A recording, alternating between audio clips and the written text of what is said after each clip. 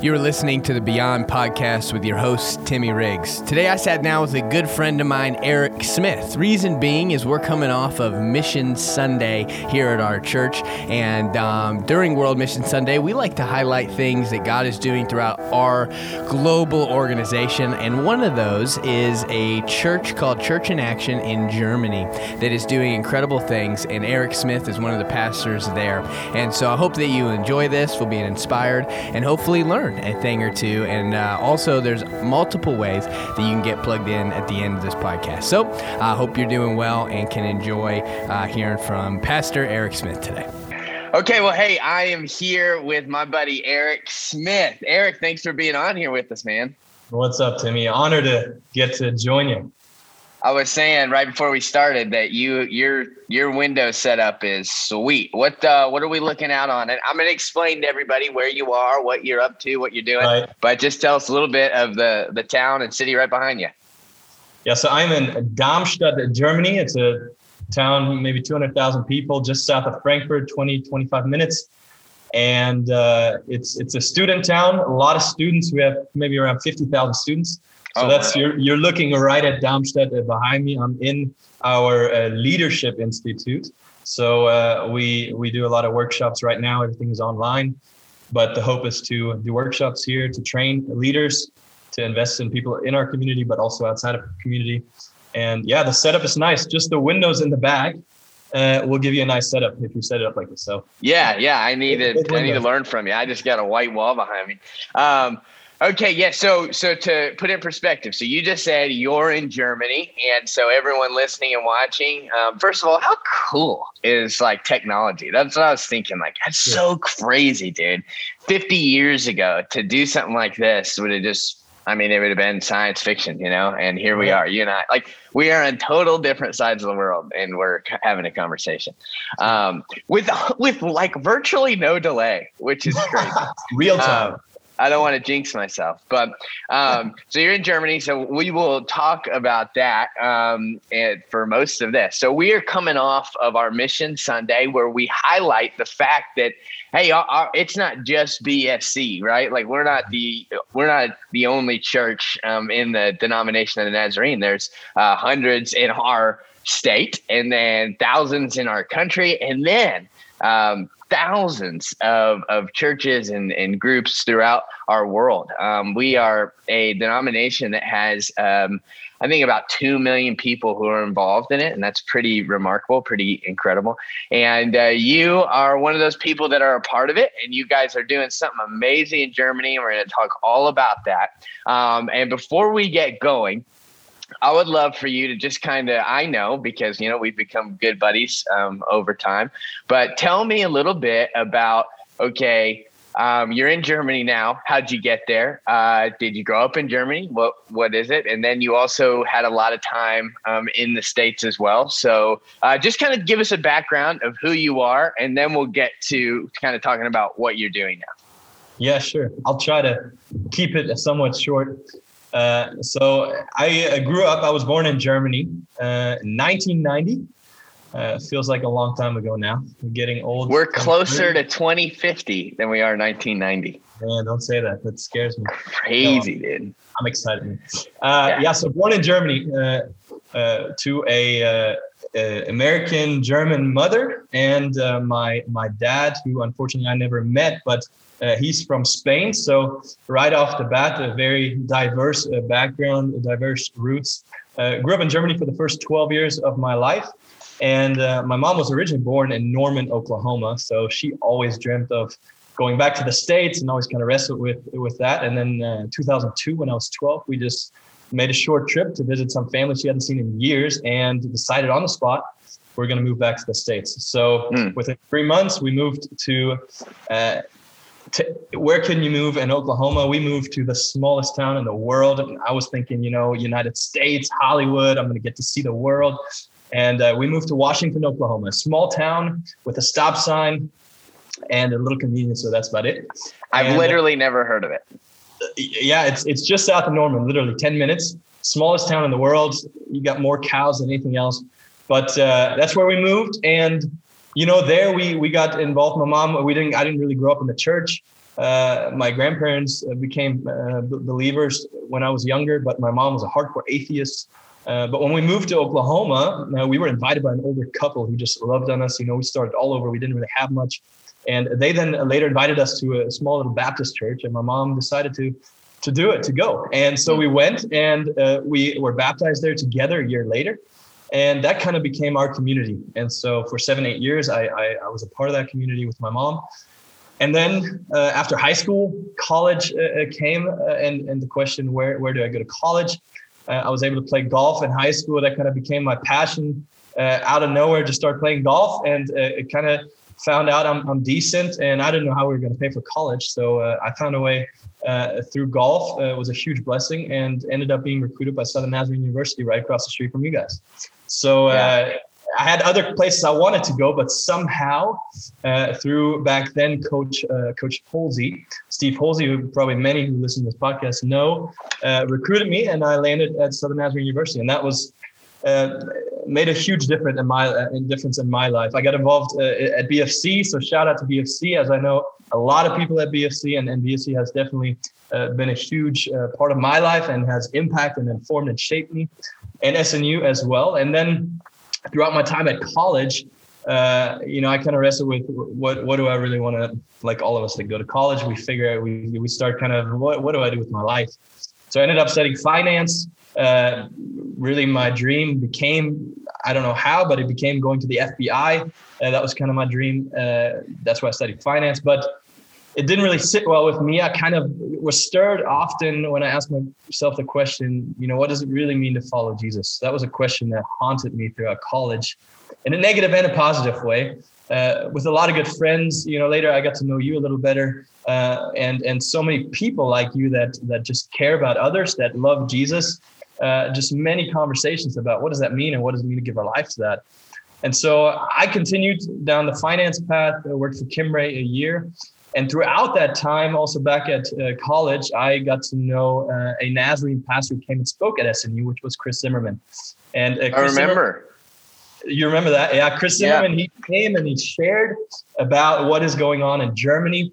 He also has an interesting background, which I don't have time to share here now, but basically came from a law background, business background, and ended up becoming a pastor ordained in the Nazarene Church. And him and his brother ended up planting Church in Action in the Frankfurt area.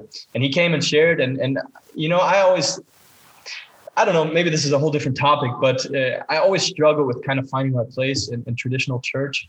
And like many today kind of, are looking for a place to belong. And he was just a guy that when he shared, you just felt like, man, he loves people so much. And people that usually don't find a place to belong in the church do with what he is doing.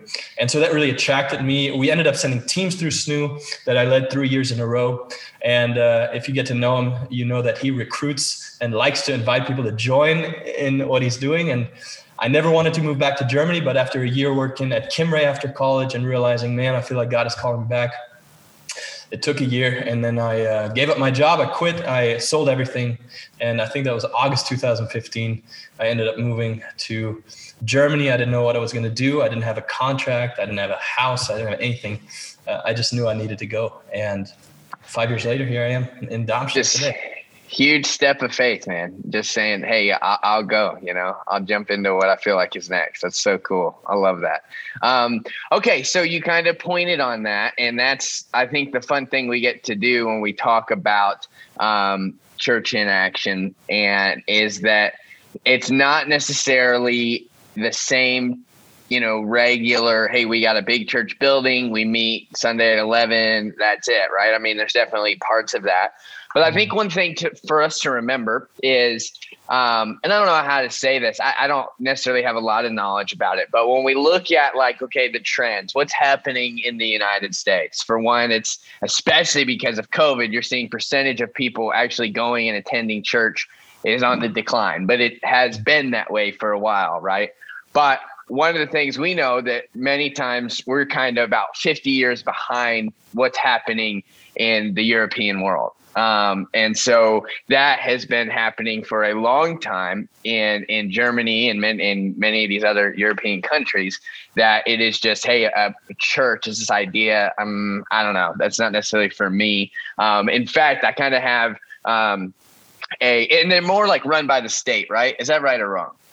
Not run by the state, but like it's connected to. Yeah, in Germany we still have the state church, the evangelical and the Catholic church that is connected to the state, and we also have free churches which are not connected to the state. So we have both in Germany. Okay, all right. And I have a buddy over there, Rick, the one I connected you and I with, who is, man, I can't even remember which country. Do you remember which country? Was it the Netherlands? The Netherlands, that's right. Yeah. And kind of that there's, even the people that do go to church, it's just, well, this is what my family's done. So this is what we do. And so sometimes it's hard to really dive into like, no, we want to be more like Jesus and we want to help others come to know him. We want to live it out. We don't just want it to be an additional accessory to our lives. Right. So with that being said, your leader had a vision of, hey, here's a way I think we can do some things. And that's what you're a part of now. So explain to us kind of church in action and the beginnings and where we're at today with it.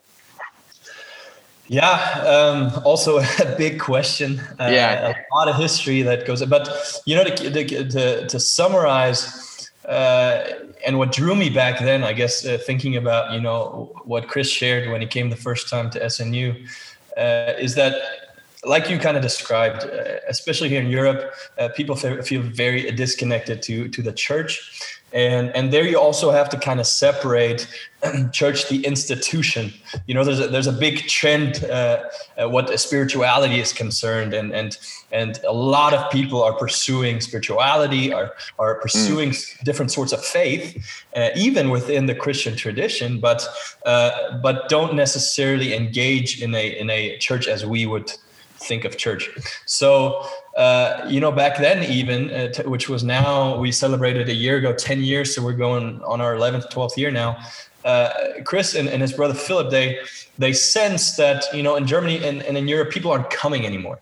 That's been the model for decades. It's still the model in the US, which still somewhat works, is we invite people to a service, to an event, and then we wait until people come. And if people don't come, which has been the trend in Europe and is the growing trend in the US, especially East-West Coast, if you look in those areas, then the question is, okay, are we just going to sit there and wait for people to come, or are we going to go and meet where people are? And that's how it started. It started with Chris and a few friends. It was a small group that started in a bar in Frankfurt. And I think for 2 or 3 years, they didn't have one service. All they did was hang out in that bar and build relationships. And actually, that's how church in action kind of got started. And so it's a lot about going to where people are, incarnational ministry. Jesus came and became like us. And so what does it look like to go, even each city is made up of not just one culture, but many subcultures, people that think differently, that act differently. What does it mean to look like to go into these places, not to conquer, not to show them what we know, but to incarnate, to become a part of the community and to live with them, to get to know them, to learn also from them, and together figure out and ask the question, what does it mean to follow Jesus together? So that's kind of the DNA, the beginning of it. And the vision that came out of that is still the same today, is that we dream of heaven on earth. Based on the Lord's Prayer, we want to see how heaven breaks into our lives. So it's personal. We want to see how heaven breaks in our cities, and we want to see how heaven breaks into the world. And so it's very much of, Jesus kept saying that the kingdom is at hand, and he's inviting us to pursue the kingdom and to embody the kingdom. And so that also touches every aspect of society. And so that also impacts the way we try to live out a church and ministry, not just having services, but also projects, also being involved in the community. I guess I could talk a lot about that. I don't know where I'm going with it, but Yeah. No, that's again, I think, I'll be honest. I mean, even in my own life, I think one of the things that can keep you from doing that stuff is comfort or being uncomfortable. And, you and I both, there's a pastor we both really love, and that's Judah Smith. And, I remember listening to his sermon where he was like, there is going to be time when we look at Jesus's life and where he spent a lot of time at. It's places that at the end of the day, we're going to feel a little bit uncomfortable. It's going to be different. People are going to say and do things that we're like, whoa, that is way outside maybe my lane and how I live.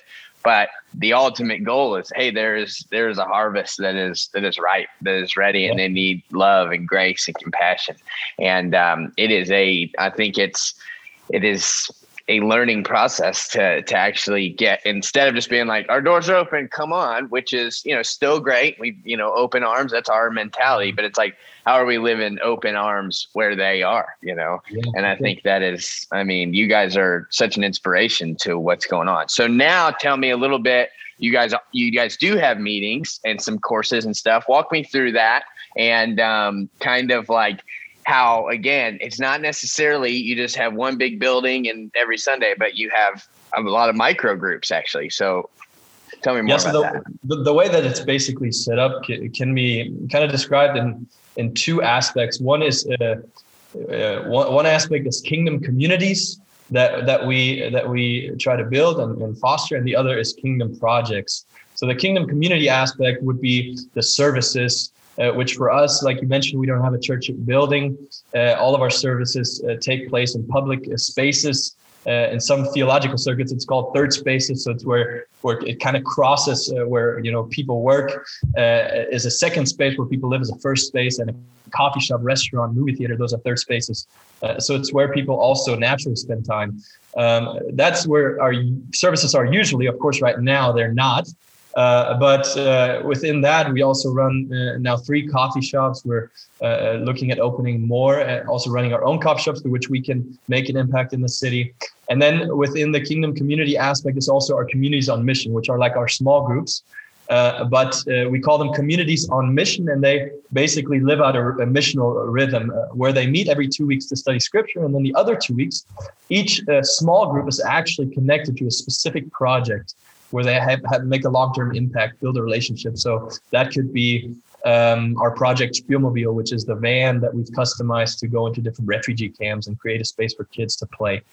So one community on mission would do that every 2 weeks, the same space where they would build long-term relationship. And then the other 2 weeks, they would study scripture together, pray together for those people, for each other. And that's the kingdom community. Then we also have the kingdom project aspect, which is how can we really be a part of citywide transformation in our city? And that would be an example would be our PX project, which is a larger regional project that works in all of our cities. And that's the work in the red light district, where we meet women who are caught in prostitution. We opened this last year during Corona. We opened a house basically where people can come, women can come right in the middle of the red light district. They can get help with paperwork. A lot of the women come from Eastern Europe. And so it's really about building relationship, but that's basically the setup. And in each city, we then have services each Sunday, and we have communities on mission throughout the week. And that's kind of the foundation from where we try to live out community together. Man, I love that, dude. That is inspiring. So your services are always in a rented space too. So it might be a coffee shop or a library or something like that. Yeah. So we build relationships with local. Either we run our own coffee shops or different places, or we build relationships. For example, here in Darmstadt, we've been close friends with the oldest bar in the city. And before Corona, for 2-3 years, we've been in that bar every 2 Sundays, and we have a service there. We've also been in a movie theater here, a regular theater. So we just go to people, build relationships, and just ask them, hey, can we have an event here? Can we have a service here? And it just depends where you are. And then you kind of figure out, what kind of event can we start that may turn later into a service. Some are open to start with a service right away. But yeah, so that way we can really be where people are. And people are much more likely to come to a place like that, at least in our context, than they would into a traditional church building. So incredible, man. That's awesome. So your 2-week system, is that like every other? So like on the first Wednesday of a month, let's just say you do the Bible study, the next Wednesday you go serve, or is it back to back? It's every other. Okay. It's really what we try to build in is that missional rhythm that Jesus and his disciples lived out. We found, because in the past, what we often found is, and there's good in both, but we found that we have on one side, we often have small groups that do Bible studies every week, but they would never go out and serve. And so they would have all this information and they could quote the Bible front to back, but they were never really challenged to go use what they've learned. And then on the other side, we often had people who were really active and they were serving like crazy, but it didn't really often get to a point where you had time to pray together. Oftentimes people get tired and exhausted when you don't have time for reflection. And, in Jesus' life, we see this rhythm. He's going out to serve. He's going into solitude. He's going back out to serve. So in Luke, it's beautiful. You can see this rhythm. So that's what we tried to kind of incorporate to like a breath, like breathing in and out. And we found that that's an incredible way for people to live a life that challenges them to serve, but also challenges them to rest and to do that in a healthy way. That's so good. It makes me think about Francis Chan when he gives his illustration of, if I went in and I told my daughter to clean her room and she's got some friends over and I come back a little bit later and she says, Dad, this is great. We sat down. We talked about what it would look like for us to clean my room. We really envisioned it. We actually decided to get some groups together where we're going to talk about this every week, and it's going to be really meaningful. And I think that you're going to see a lot of growth here. And he's like, that might be good, but if she's not actually cleaning the room, then we're still missing it, That's a good example. I've never heard that. Yeah. So I think that like, I always keep that in mind. So I love that rhythm. And that's something that we are even trying really hard to do, with our community group, Sunday school classes is getting it to where, hey, every group has something that they are, adamant about, something they're partnering with, some kind of ministry or a nonprofit or something that's in the city that is, hey, yeah, that is a hands and feet type of thing for Jesus. Yeah. And so, yeah, we're trying to do that. So you kind of mentioned it. You mentioned, so you have, German citizens, you have refugees, you have people stuck in prostitution, kind of all the above. So tell us a little bit about your demographic, your people, and so it's something we are aware of, how we can be praying and things like that. Yeah, it's interesting because even each city that we're in, and we're in 5 cities right now, Frankfurt and some surrounding cities, they all kind of look different, depending on the context of the city. And of course, in part of the demographic of the community. Some people we may more naturally connect with. For example, here in Darmstadt, we have a lot of young people, a lot of students, young professionals. So, of course, we're going to draw in more young people and professionals into the community. But we serve a wide variety of people from, you mentioned refugees. We have, over the last few years, many people who have a migrant background, who have fled from war, from economic difficulties, and who've come to Germany. So we actually have 20 minutes from here. We own a refugee housing complex with about 60 refugees. And we have hired someone who's basically a housekeeper who keeps that place running, but also has a pastoral heart. So and that's big on our heart, especially with people with a migrant background is concerned. A lot of times we even see here in the systems, they don't have capacity to take time to listen to their stories. They don't have capacity to help them with their paperwork all the time. It's often, either they don't get an appointment at all, or they just have difficulty. They don't speak the language as well. So it's been big on our heart. How can we come alongside people like us? They may come from the Middle East. Yeah, they may be refugees. But at the end of the day, they're human. They have the same dreams and desires and fears that I have. And so how can we walk alongside them? How can we help them rebuild their life? How can we help them with learning the language? How can we help them learn what it's like to live here in Germany, explain the different systems, help them to perhaps look for a job? So refugees, those are big on my heart. We have a lot of people here in Darmstadt, also in my community. I meet with a group every Tuesday night, a community on mission that are mainly Muslim background people who are still Muslim, who are partly also atheists. And we just come together to learn from each other. Every 2 weeks, we study the Bible together. We just started a course called Al-Masira. Some may know it. It's like a faith a course, how to discover the Bible, but from a Muslim background. And they're just hungry, open to learn. And so we meet to learn from each other. And then in the other 2 weeks, we always, right now it's on break. We just meet online every week, but we do a game night. And so it basically opens up the table for anyone and everyone who wants to come. So they invite their friends, we invite people we meet throughout the week, and then we eat together, and then we play games together. And then we invite people who want to study scripture the next week to come to that. So people with a refugee background we have a lot that we're trying to come alongside. We also, as you mentioned, have the red light district. Prostitution is legal in Germany. So that's a big part on our heart, a big part of society that we see a lot of injustice in. And then we also, of course, we have people who are struggling with homelessness, who perhaps have lost their jobs. So, we always are open to see where's the biggest need in the city and what kind of resources do we have to come together. And everyone, it doesn't matter really who it is or where they're from, everyone desires community. Everybody is looking for a place to belong. And that's a beauty for me. One of the things I love about communities on mission is you can incorporate anyone into that. You can invite anyone. And even those people who may not be ready to come together at a home and study scripture, a lot of people are open to go serve. And so it's a way to connect. And that's how people then often funnel into being really a part of a community on mission on a weekly basis. So it's a wide spectrum of people we try to serve. We don't do it perfect at all. It's very, very messy. I think that's, when you really open up to trying to just create space where people can belong, rather than teaching them how to behave and what they should believe first, it gets messy. And I think that's a lot of what Jesus did, and it was messy.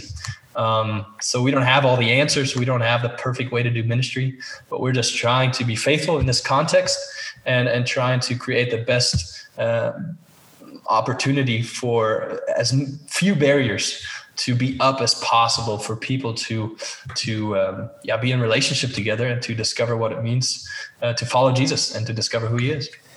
Yeah, it's just like, part of me even feels like guilty even saying this because it's just me preaching a sermon, but it matches you so well. And the latest sermon that I preached for our late night on Wednesday nights, a service that we do, was about Jesus, and was a good place to start. It was about Jesus.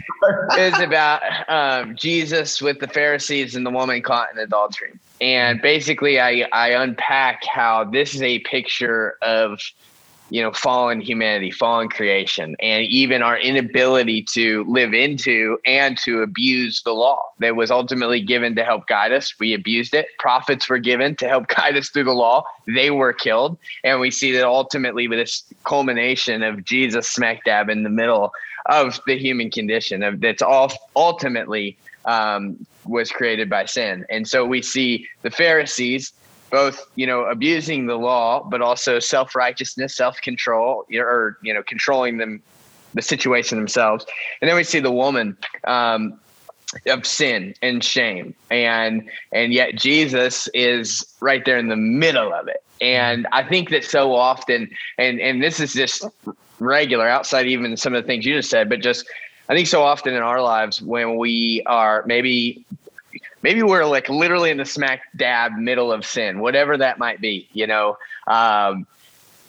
we're usually like, that's the last place I want to be is with Jesus in that moment. And yet that's the place he desires to be the most because, he's the only one that can actually redeem us in those moments. But the thing that's so beautiful is, what is the spirit of Jesus in that moment? Spirit of an advocate. He stoops to the ground. He's in the dirt. He's literally in the middle of the situation. And ultimately it lends to this moment where, he says, hey, you without sin, throw the stone. And we know the stones drops. And what does he do when he looks at the woman? He says, is anyone condemning you? Anyone here? No. Okay. Neither do I. I think those are just such profound words. Like, neither do I condemn you, And then he says, go live your life. Like, I've given you life. I've given you breath. And so I feel like so much of what you do is exactly what Jesus did in that story, in that moment. No matter what the situation is, it is you saying, hey, I'm going to stoop down. I'm going to be your advocate. And I'm here to help you say, hey, go live your life. God has called you to something. And wherever you're at, it doesn't have to be the end. And so I'm just so encouraged. I've heard you tell this multiple times. And even today, I'm just like, man, how can I kind of change a little bit of some of my goals and mission to be more like that? And so I love that, dude. Can you share maybe a story or two and of just kind of how it was, you guys clearly saw God moving? It could just be one story, whatever you want, but and then we'll kind of talk about ways in which we can help you. But of where you saw clearly God moving in someone's life or through the ministry or whatever, we'd love to hear kind of an inspiring story, even though all of this has been inspiring. Well, I appreciate your kind words. A story comes to mind that it's been a while ago, but this story, often when I'm asked this is the story that comes to mind. So I remember we had services up on a rooftop bar, actually right across, right outside the window. There's a high building, maybe 15, 20 stories. And at the top is a rooftop bar that we had services for about 2 years. And I remember one time I was not preaching that night. I was just doing the introduction at the front. And I remember at the back, while I was speaking, I saw a gentleman walk in with a young woman. And when he walked in, he had tears in his eyes. And I kind of thought, this is strange. What's going on? And I just kind of saw him walk in. And then as soon as I was done, I walked to the back of the room and I went to one of my leaders. And I was looking for this guy. I couldn't see him. And she said, hey, a guy just came in and he went out onto the terrace part and a beautiful view. You can even see Frankfurt on a clear day. And she said, hey, this guy came in. He had tears in his eyes. He wants to talk to a pastor. Maybe you can go talk to him. And so I, of course, directly went outside and I met this older gentleman, maybe late 40s. I'll say it old, so everyone who's listening. Well, I didn't mean old, but this more mature gentleman with his daughter, actually. And I came out and I said, hey, I introduced myself, and he introduced himself.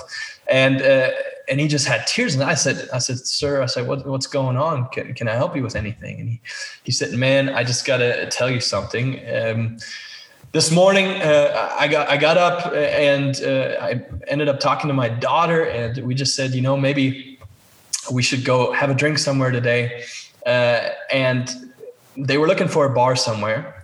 And the backstory is that he had separated with his wife of over 20 years about 3 months ago. And he said it's been some of the most difficult months of his life. He's been absolutely desperate. He doesn't know what else to do. And he said he's a believer, but he said he felt like God left him. He said he hadn't heard from God in months. He feels like God has absolutely abandoned him. And he's been screaming, yelling out to God, help me, help me, help me. But he's heard nothing. And he says, today I talked to my daughter. I said, let's go have a drink. Let's go to a bar. And they walk in. And he said, when I walked into the door, I don't know what happened, but I just felt God's presence like I haven't felt him in months. And he said, the thing that touched me so much is that here I am walking into a bar, and it's the place that I would have never thought that I would have heard from God for the first time in months. But it is this place that God had led me. And he was just bawling and bawling and bawling when he was telling me this. And for me, it touched me so much because I thought, man, this guy would have probably never walked into a traditional church building, but here we are in this rooftop bar, and here this guy who's in a desperate place walks in.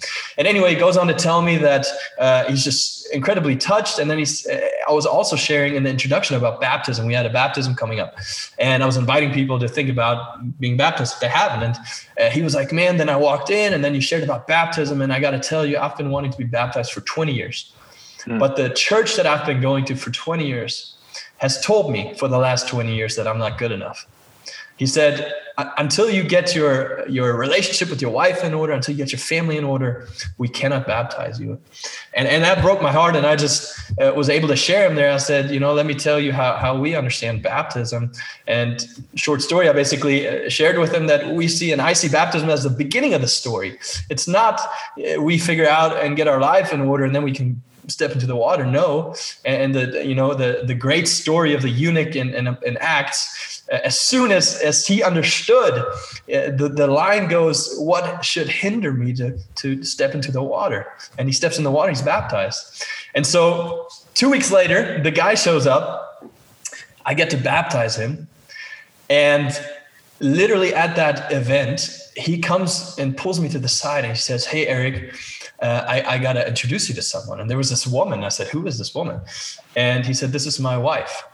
We have completely reconciled. We've forgiven each other. And then actually on that day, he comes to me and says, my wife has gone through the same thing. She's been wanting to be baptized for 20 years, but they wouldn't baptize her. And she would love to be baptized today because, at the end we asked, is there anyone else who would like to step in the water today? Literally, the owner of the house, we were in this backyard where we were celebrating. We had maybe about 80 people, 100 people there. And the owner of the house runs to get new clothes for this woman that she had never met. And she steps into the water. And to this day, this has now been a year or so ago. To this day, they've reconciled. They're together.